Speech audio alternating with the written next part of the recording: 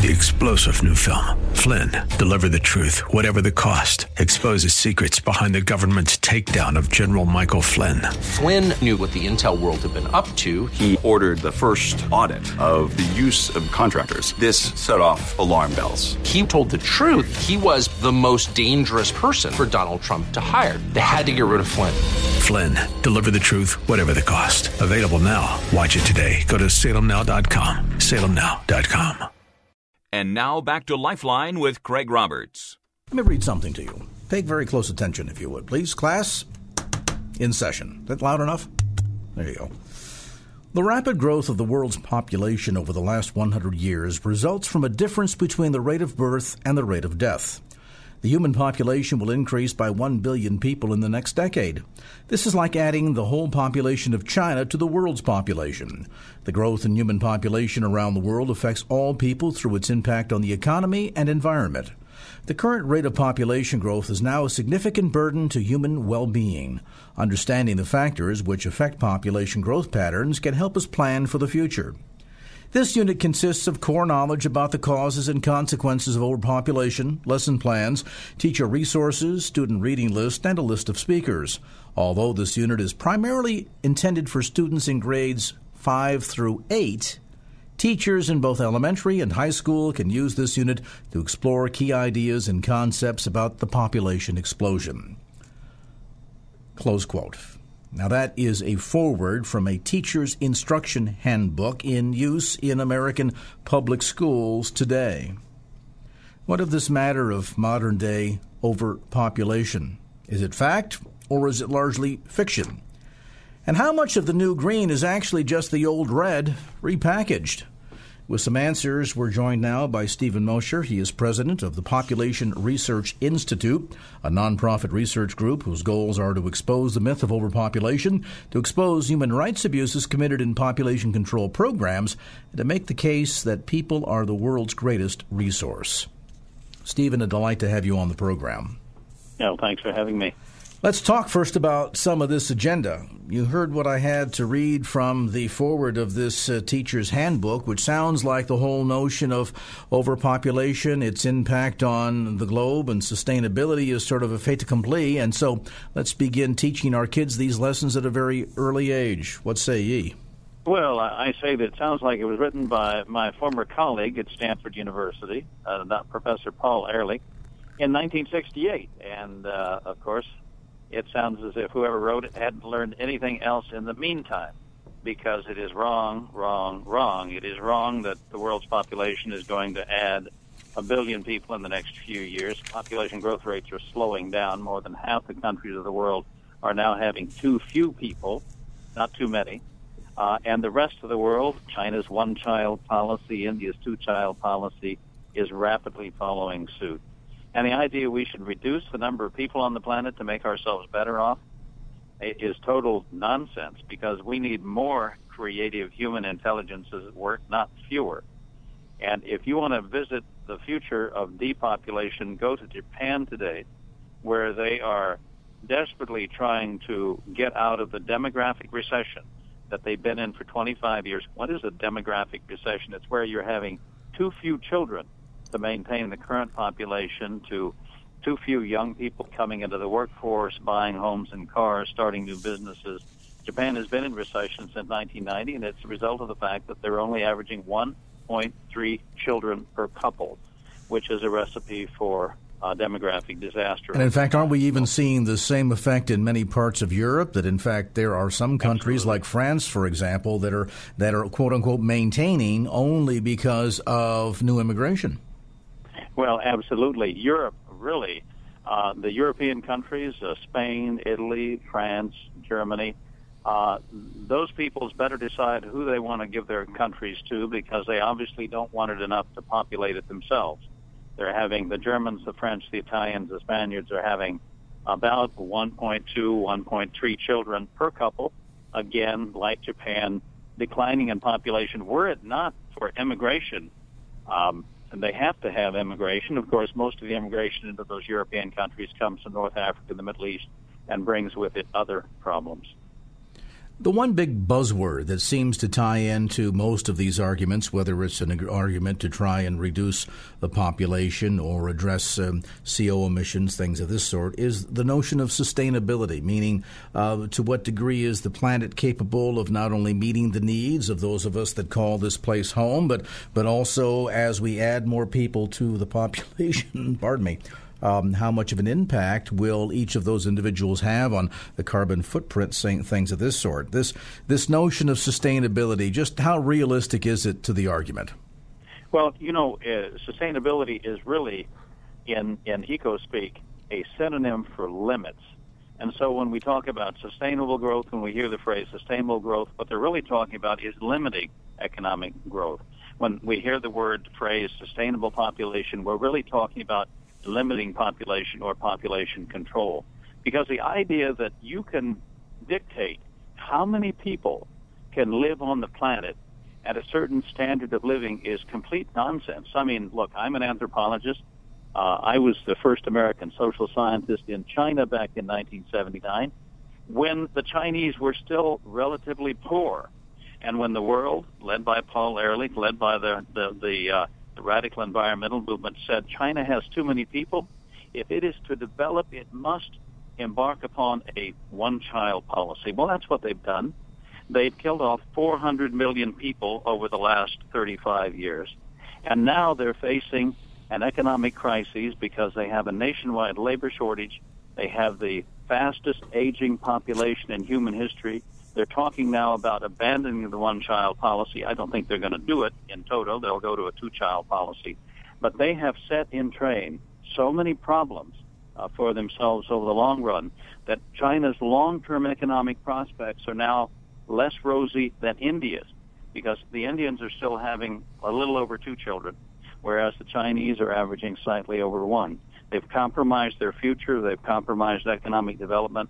However well they're doing now, they're going to fall into a demographic trap that they laid for themselves 35 years ago, and there appears now to be no way out. What of the counter-argument to your points that says we need, Stephen, to keep in mind the planet's ability or inability in this argument to provide enough food, enough potable water, enough of the basic resources necessary to sustain human life. And if we continue at this pace, the fact of the matter is we can't plant gardens fast enough or farm fast enough and be able to produce enough water to meet the needs of a growing population. Okay, well, here are two arguments that you've neatly encapsulated. One is that we're running out of food, and one is that we're running out of water. And the argument we're running out of food was rebutted about 10 years ago by the Food and Agriculture Organization, which is part of the UN system, by the way. So these are not conservative people making these predictions. The Food and Agriculture Organization said that with current agricultural technology, we could now feed between 12 to 14 billion people on the planet. Well, you know, and I know, there are only a few more than 7 billion people on the planet now. People should also know that the world's population is never going to double again. We're never going to get to 12 billion or 14 billion. So the food problem, yeah, we have a problem distributing food to some poor people in poor countries. There's still hunger in the world. I don't deny that. But there is no global food shortage, nor will there ever be. And as far as water is concerned, my goodness, 70% of the planet's surface is covered by water to an average depth of 6,000 feet. So there's plenty of H2O. Now, we may have to desalinate it. They do that quite well in some Middle Eastern countries. We may have to conserve it. We may have to build more dams and build canals. But we don't have a global water shortage either. And as far as the carrying capacity of the world, you know, if you tell me what level of technology we're talking about, I can tell you what the carrying capacity of the world is. I can tell you that as an anthropologist, when we were back in the days of hunting and gathering, when we had no settled agriculture and we were basically dependent on what we could stalk and kill hunting and what we could find grubbing on the earth by gathering, we could survive in the temperate zone at about a population density of 2 people per square mile. With settled agriculture, we raised that to 100 people per square mile, then to 1,000 with irrigation in some of the best irrigated rice paddy areas in South China where I lived for a couple of years. You had 2,000 and 3,000 people per square mile. But then we get to industry. We get to industrialization. And then we have the communications, the Internet revolution. And with each advance in technology, we're able to support more people. Now, if there were no more technological advances, if no more scientific advances were made, if no more Nobel Prizes in physics and chemistry were handed out, and our technological advance stopped, then that would put a limit eventually on the number of people that we could have on the planet. But I don't see any reason to believe that man is going to begin checking his intelligences at the door and not make any more advances in technology. Well, in fact, ironically, about 100 years ago, there was a bill that was created that was under discussion, and I forget whether it was the Senate or the House, but one side of Congress or the other, that essentially was a proposal to shut down the U.S. Patent Office, arguing that post the invention of the light bulb, the Victrola, things of this sort, that everything that possibly could be invented had been invented, and therefore there was no need for a U.S. Patent Office. I wonder what Steve Jobs would have thought if he'd called Washington and said, sorry, that iPhone, iPad thing you're thinking of, we don't need that. You can't have that idea because we've decided you won't. That's the only way to stop human progress is by having the government intervene and force people to stop being creative, to force them to stop using their intelligence to solve problems that we cause sometimes by our numbers. I mean, nobody would have liked to have lived in a city in the Middle Ages because they didn't have, running water. They didn't have a way of disposing of their sewage. But we invented ways to solve that problem, which was caused by large numbers of human beings living in a small area. And I'm convinced that any problem that's caused by our numbers can be solved by those same people putting their intelligence to work. Who would have thought that 50 years ago that we would be taking sand from the beach and taking the silica from it and making it into silicon chips that make it possible for us to talk to on the phone across the world, on the Internet around the world in fractions of a second.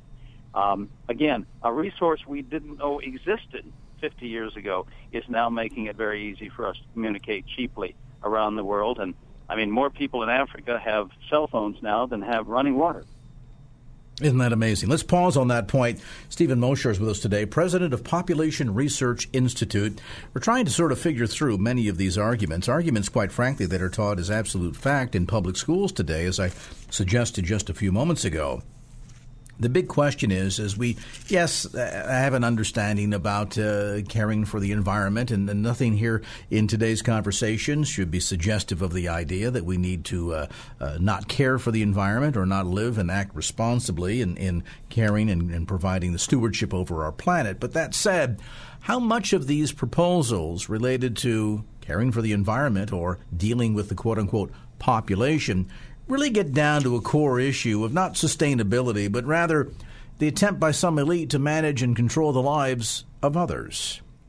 We'll riddle that one as well as our conversation with Stephen Mosher from Population Research Institute continues. And now back to Lifeline with Craig Roberts. All right, welcome back to the conversation. There's a curious little factoid out there, and I don't know how accurate this is, but hopefully our guest tonight, Stephen Mosher, can educate us on this, and that is that I read at some point not long ago that approximately 3% of the planet's total land mass is actually populated by development. 3%. Now, you would suspect, even with 6 billion of us going for a ride on this spinning sphere of solar driftwood, that we would somehow be able to manage to get along here. Granted, some of the remaining 97% may not be all that usable, but I just wonder, Stephen Mosher, president of the Population Research Institute, how accurate that figure really is, and if it is relatively accurate, what's all the fuss about? Well, it's much ado about nothing in one sense. My favorite example is actually doesn't use percentages. It uses the state of Texas, because it turns out you can fit the entire population of the world, 7.1 billion people, into the state of Texas, give them a single-family dwelling with a front and backyard, and everyone fits, and the rest of the world would be empty. Now, I'm not suggesting everyone move to the state of Texas. No, but some people like that idea. I understand. I'm from California, you understand, and I left in 1995 for rural Virginia. I live in the Shenandoah Valley on a beef and cattle farm, and I quite enjoy rural life. So I don't look back much. But California is a great state in many ways still. But you can fit the entire population of the world into the state of Texas, and that's just a way of illustrating that the world is still largely a pretty empty place in terms of human beings. How much of this comes down to an agenda, then? I mean, if, as you're suggesting, that the planet is indeed providing or capable of providing sustainability for all of its occupants, and, certainly from a biblical perspective, my listeners would be of the opinion that if God created the planet, surely he must have had a plan to create one that would sustain the capacity of a growing population.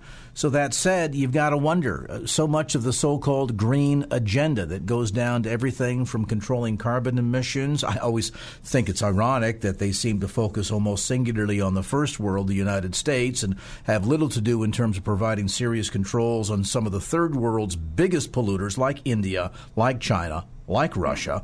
But then you come into things such as China's one-child policy. We talk about the way in which abortions are being promoted around the planet. My goodness, I read something recently that Ban Ki-moon, the Secretary General of the United Nations, said that priority should be given to provide abortions to women in, quote, conflict-affected countries, close quote. How much of this is, and listen to my language here, I'm curious, how much of this new green is an awful lot of the old red just repackaged?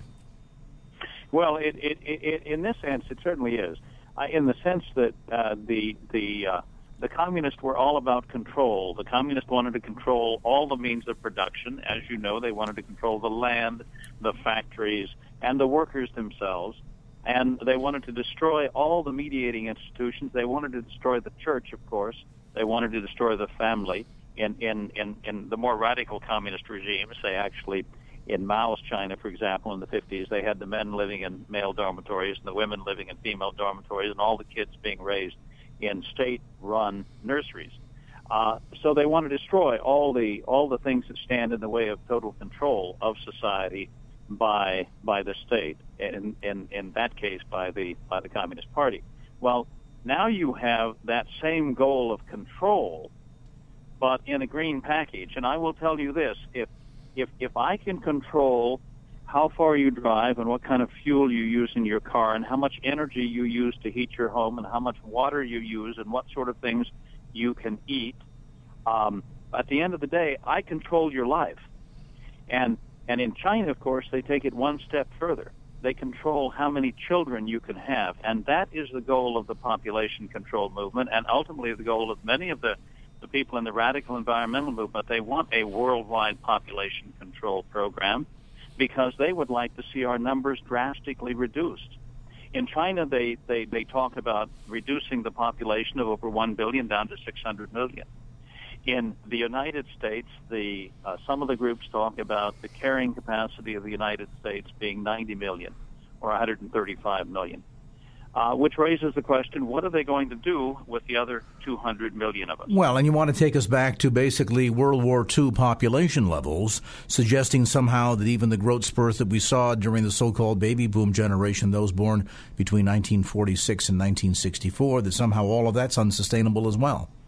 And it makes no sense because if you look over the last few hundred years, as our numbers have grown, our well-being has grown even faster. In the United States in 1800, the per capita income was about $300. We were about 3 times better off than the rest of the world.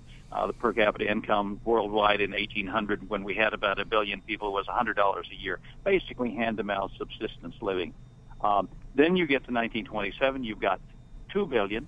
So you've doubled the number of people on the planet. What has per capita income done? It's gone to $500. You get to 3 billion in 1960, and per capita income is $1,500. You get to 6 billion in 2000. Per capita income is $5,000 today. At 7 billion plus, we have about $9,000 per capita income. So our per capita income has just skyrocketed while our population growth is now leveling off. So the more people we have, the more goods and services we can produce, and the better off we all are. And, you know, a whole generation of kids is being raised to think that the socially responsible thing to do is not to marry, or if you marry, not to have more than one child.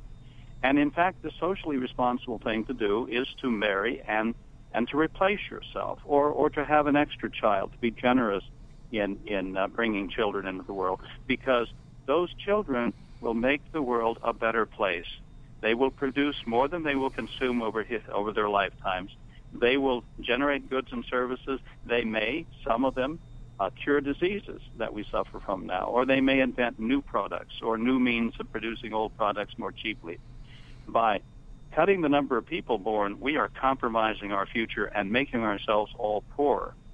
And that, of course, is what we see happening in China today. China is poorer now because they're missing 400 million of the most productive, hardworking people the world has ever seen, the Chinese people. They've been eliminated because of the one-child policy. In quiet moments, I often will sometimes find myself pondering, when thinking of the topic of abortion, whether or not we might have accidentally, or intentionally so, I should say, put to death the very person who would have been the one to find the cure for cancer, or somebody else that would have been a great leader of the nation that fell victim to the abortionist knife, because in this country in 1973 we decided that it wasn't life, it was about privacy. Let's take a time out. We're going to come back to more of our discussion today. If you're feeling mildly disturbed by this conversation, that's good.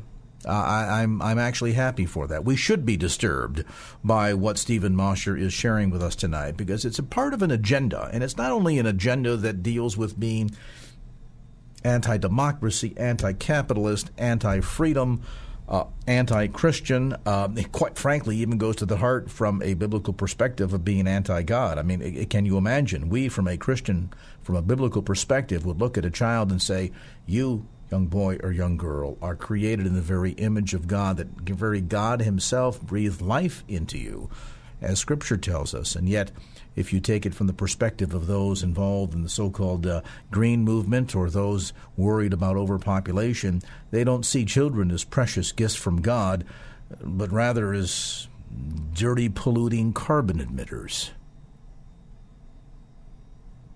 We'll pause on that point while you ponder. And now back to Lifeline with Craig Roberts. All right, back to our conversation today with Stephen Mosher, president of Population Research Institute. By the way, more information available on the web at pop.org. That's pop.org. What of this push that we're seeing in many countries toward not just telling the folks we're going to limit to one child, as they do in China, but actually engaging in aggressive abortion campaigns overseas? I quoted from the Secretary General of the UN, Ban Ki-moon, who made a remark concerning, quote, prioritizing to provide abortions to women in conflict-affected countries. What's that all about? Well, that's all about the idea that if you have too many people, you necessarily will have wars and civil unrest. And, of course, the one doesn't follow from the other at all. If you have a robust population with large, intact families, you're not going to have social unrest. You're going to have kids who are well socialized and who make a positive contribution to society. The idea that all conflict is ultimately related to population growth is simply not true. But what it does do, Craig, is it skews our whole foreign aid in the direction of promoting abortion, promoting population control, promoting offensive, abusive sterilization campaigns around the world. Not just in China. You know, we were one of the countries in 1979 that encouraged China to embark upon a one-child policy. We funded the organization, the UN Population Fund, the Population Control Agency of the UN, that gave $50 million to China's one-child policy, and is still supporting that policy today. I was involved in the struggle to get funding cut off to the UN Funding and Population Fund, because I thought that American taxpayers really would not want to be involved in a program where women were arrested for the crime of being pregnant, where they were taken by force to surgical centers, where they were given abortions, sometimes coercively, and then subsequently sterilized so they wouldn't be back in years following with carrying another illegal child. I was an eyewitness to forced abortion and forced sterilization in China. But that was driven in part by this idea that the world is overpopulated, China's overpopulated. We're still spending in countries like Kenya today. I heard about the campaign to reduce the number of children dying from parasites in places in Africa, for example, and in Asia. And the fact is, we're not doing as a people very much to combat tropical diseases, malaria, typhus, typhoid, and the rest. We spend a lot of our foreign aid budget trying to reduce the number of children born in poor countries instead of trying to help those children who are born survive deadly diseases that are easily curable. I mean, we spend $70 in Kenya on population control programs and promoting abortion and sterilization for every $1 we spend on public health. So there's a huge disproportion, a huge disparity there. We're not listening to the better angels of our nature. We're just responding to the idea that children are just little carbon emitters, and the fewer we have, the better off we will all be. Well, there's also a major push to try and sort of re-educate, I'll use that term because it's popular within communist circles back in the day, to re-educate people on this issue. I mean, number one, the United Nations has been promoting the idea for many decades that abortion, in fact, should be considered a universal right. And as the United States, along with others, have engaged in these aggressive abortion campaigns overseas, you better believe that organizations like Planned Parenthood see this as an opportunity to make some money. I mean, they're, as much as they try to paint this in terms of, providing freedom and liberty and human rights and all of that, and once again, the sustainability word creeps into the conversation. The reality is, as much as we have the influence of a culture of death in our own society, post Roe versus Wade, that this is spreading all around the planet. Yeah, we're trying to export the lifestyle of Hollywood and Manhattan to relatively innocent, untouched corners of the world.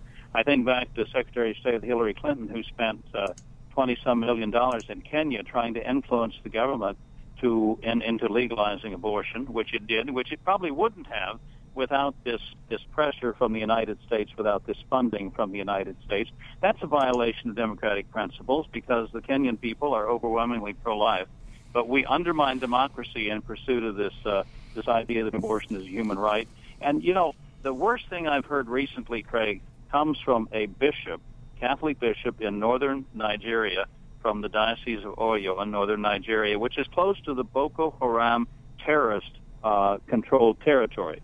And he recently said, we're trying to get help from the United States to fight terrorism, but the State Department tells us that the U.S. will not give us help to fight Boko Haram unless we legalize abortion and legalize and legalize other things that we find morally offensive. So think about that. What is the priority of the current administration if it refuses to fight terrorism unless a country legalizes abortion? Well, it definitely shows, again, as you point out, a big part of the agenda that goes beyond just this notion of trying to do the right thing for the country or the right thing for the planet. It comes back to this issue of attempting, I think, in some ways to not only justify our own behavior, but then to influence and control the behavior of others. Yeah, it's a kind of ideological colonialism, and it's a sad thing that the same countries, many of the same countries that 60 years ago, 70 years ago had colonial empires in Africa are now going back, Great Britain, France, and of course our own country, which didn't have that empire but is now a big player in Africa and poor Asian countries, and saying to those countries that you're having too many children, you have to restructure your family, you have to educate your people to accept abortion, to reduce the number of children being born. I mean, isn't that an intrusive violation of the right of peoples to self-determination, to determine for themselves the number and spacing of their children to determine for themselves what their laws governing families and children will be. I mean, one of our foreign policy goals is supposed to be promoting democracy. And yet at the same time, we're out promoting these radical anti-people notions that work against democracy, that undermine democratically passed laws in countries in Latin America, for example, and in countries like Africa. We're going to pause. We're going to come back to more of our conversation. Stephen Mosher, my guest, president of Population Research Institute. When we come back, we'll talk more about the control issue and what is a very blatant inconsistency when it comes to application of issues such as saving the planet from greenhouse gases, as Lifeline continues. And now back to Lifeline with Craig Roberts. Here is a big part of the kind word is inconsistency. The more accurate word is hypocrisy of so much of the green movement, that it seems to separate the leaders from the followers. And ironically, it very much mirrors many of the ideals of communism. And at the end of the day, communism is a theory that essentially has a small group at the top with centralized power over everybody else.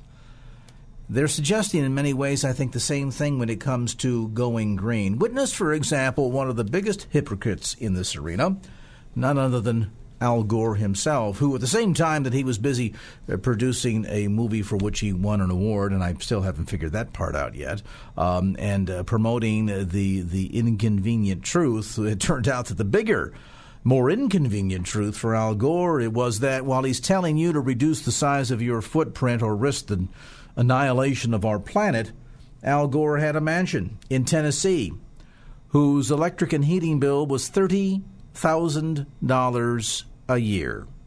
That is 20 times the national average. Now, albeit his home was also 4 times larger than the average house size, but regardless, it shows the degree to which many of those that promote this green notion are really at the core hypocrites, either making money off of all of this, as Al Gore has to some obscene sums, or simply trying to centralize power. What of that? Is the new green the old red? Are there vestiges of the ideals of communism lurking behind a lot of this? It sure, to me, Stephen Mosher, seems to be the case.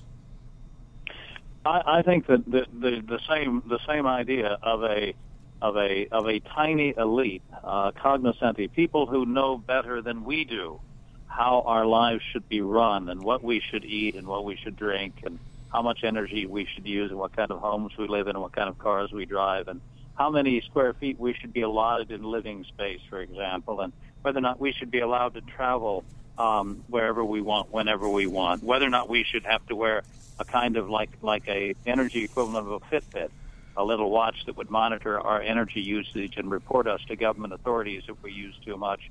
That may sound like the stuff of a science fiction horror novel, but just today I heard the Environmental Protection Agency is getting prepared to monitor how many showers and how long our showers are when we travel and stay in hotels, that the hotels will have little monitoring devices to report to government authorities, a central data collection station, about how much water we're using when we're on the road.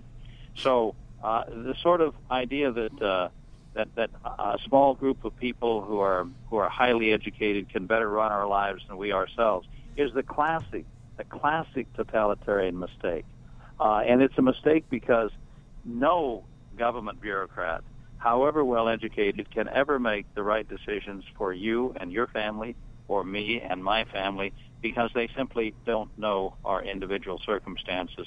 And the effort to do it, to take control of our families and to take control of our lives, would result in a massive, massive loss of freedom.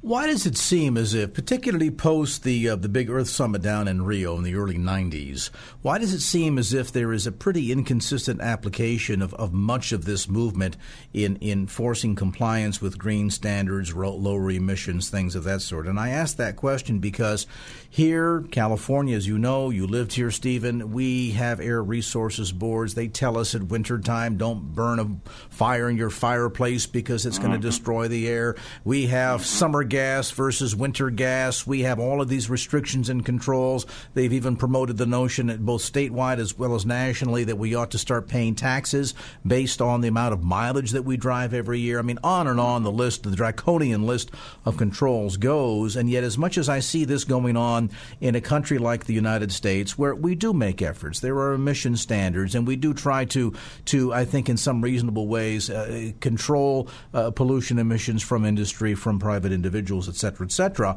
And yet I have traveled with some frequency to countries like India, like China on multiple occasions, the former Soviet Union on multiple occasions. And to this day, they continue to be some of the most outlandish, grossest polluters I have ever seen. People forget that in the 2007 Olympics, Beijing actually decreed a moratorium and shut down all heavy, medium, and light-duty manufacturing in about a 200-mile radius around the capital of Beijing, where the games were being held, for 20 days prior to the Olympics and 10 days after the Olympics closed, I guess figuring some folks might stay and linger as tourists and things of that sort, to simply give the impression that things were better. Of course, once all the visiting athletes and the tourists went back home, China went back to its gross polluting. Why does this debate, particularly on the global scene, never come back and say, wait a minute, the United States is being asked to pony up, we're being asked to reduce. We have a population that's less than a third the size of China, a third the size of India, under certainly, if not competitive with Russia, and yet it doesn't seem as if they have to play by the rules, only us. Why is that? Well, one word, money. We have all the money, because this is not just about cleaning up the air and cleaning up the planet. You can do that with local laws that are enforced reasonably on polluters, which, of course, we all think ought to be done. The trouble in Russia and the trouble in China and to some extent in India is that if you own a polluting factory, it's cheaper for you to pay off a local official to turn the blind eye to your pollution than to install the scrubbing equipment on your smokestacks that would prevent it from reaching the atmosphere. And so that's what you do in China.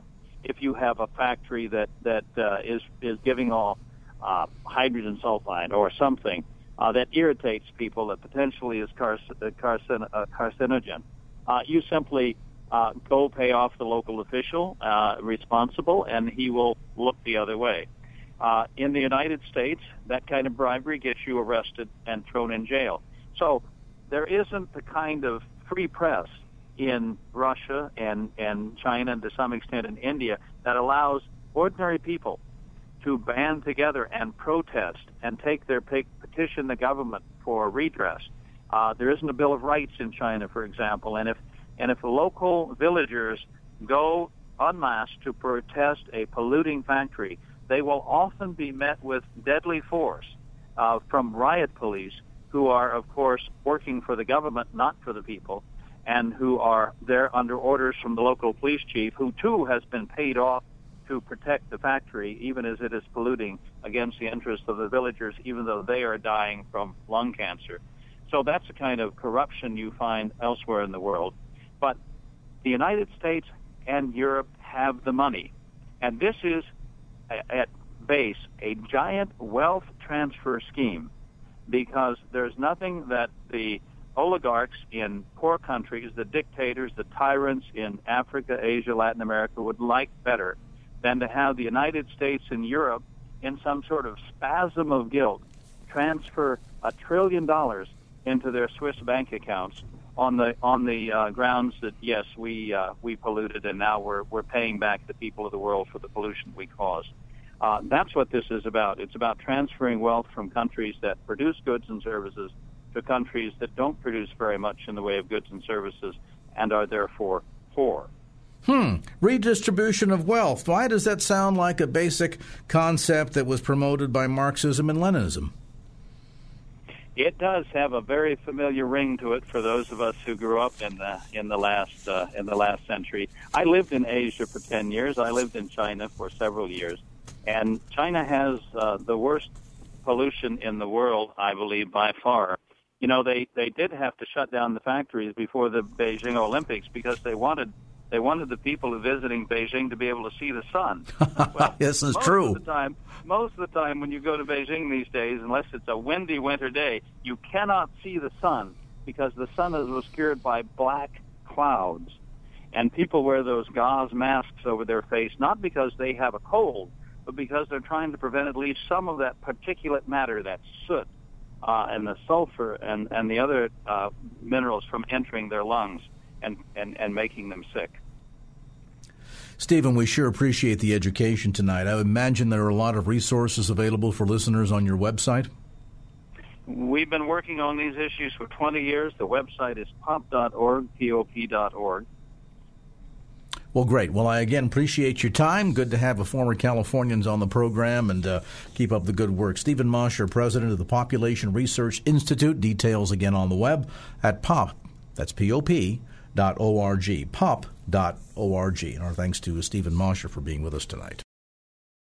Opinions expressed in the preceding program do not necessarily represent the views of the ownership, staff, or management of KFAX. Copyright Salem Media Group, all rights reserved. 3-star General Michael J. Flynn, head of the Pentagon Intelligence Agency, knew all the government's dirty secrets. He was one of the most respected generals in the military. Flynn knew what the intel world had been up to. He understood its funding. He ordered the first audit of the use of contractors. This set off alarm bells.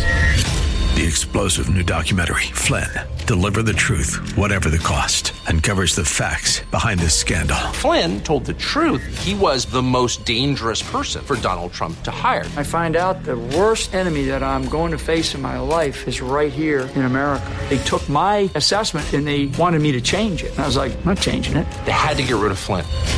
With in-depth interviews, archival footage, and never-before-seen personal records of the man behind the headlines. I just felt like I was drowning. Flynn, Deliver the Truth, Whatever the Cost. Available now. Watch it today. Go to salemnow.com. salemnow.com.